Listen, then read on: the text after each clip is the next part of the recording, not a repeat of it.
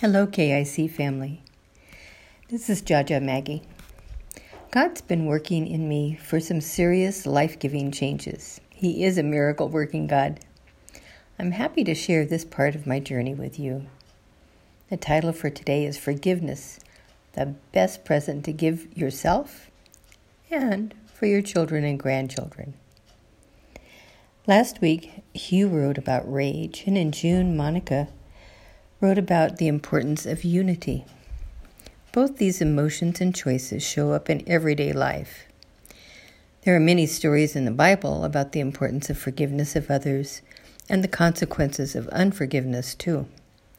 Remember Jacob and Esau, twins who argued, one tricking the other one out of his birthright and blessing? What about Joseph and his brothers, a story covering Genesis 37 to chapter 50, brothers plotting to murder their younger brother but selling him into slavery instead, and then lying to their father about the reason Joseph didn't come home. There is a pattern in my family over 5 generations of sibling arguments, divisions, and rivalry, which looks much like a generational curse.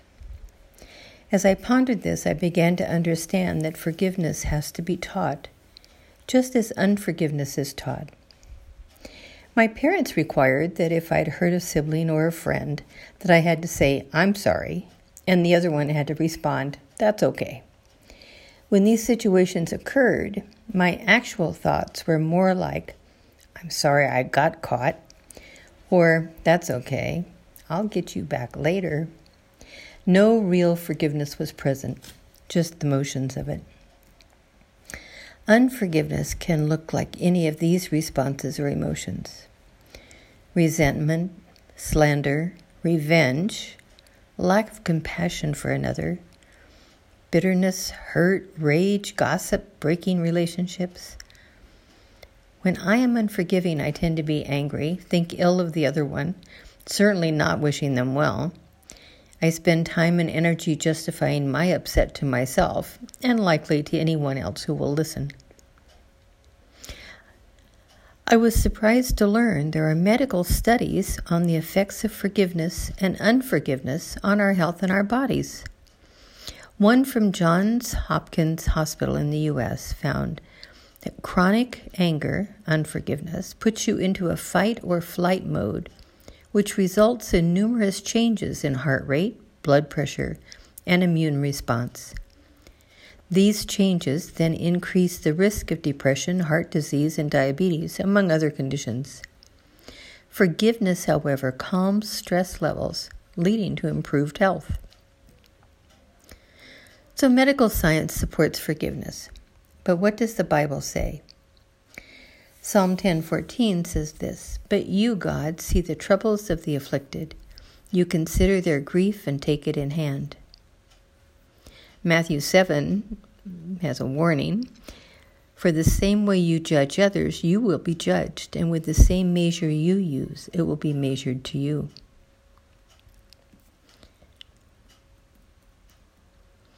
Jesus told a parable of the servant who was forgiven a huge debt, but then refused to forgive a smaller debt of a fellow servant.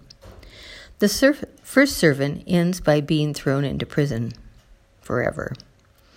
Matthew 18:35 says, "This is how my Father in heaven will treat each of you, unless you forgive your brother or sister from your heart."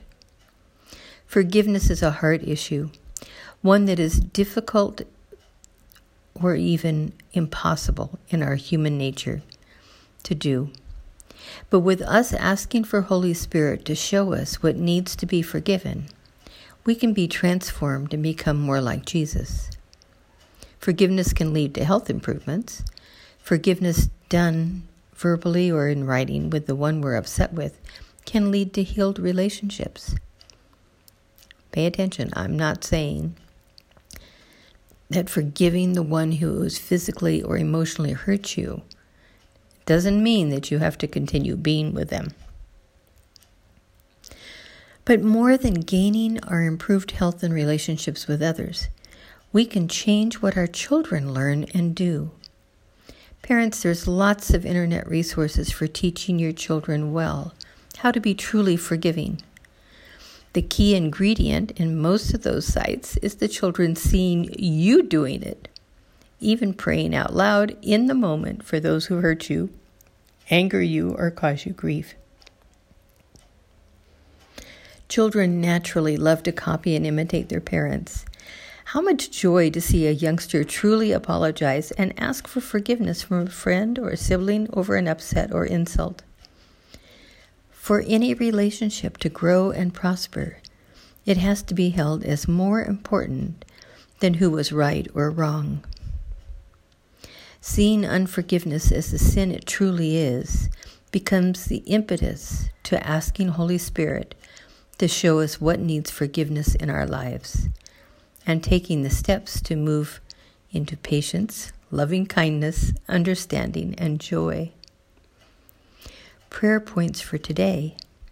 May you find this joy in your life now and teach it to your children or the young ones around you. May you be set free to forgive as generously as you've been forgiven.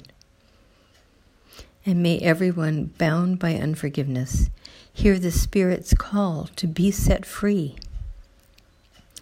And questions to ponder.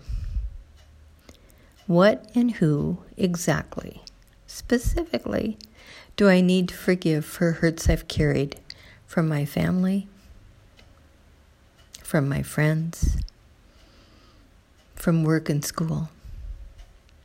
Do I need to ask forgiveness for things I've done or said this week, this month, this year? There's a song link for a song called Forgiveness. The link is for a song that's about 5 minutes long. There's a longer song link by the same artist that gives the backstory behind the song. Be blessed and have a great week.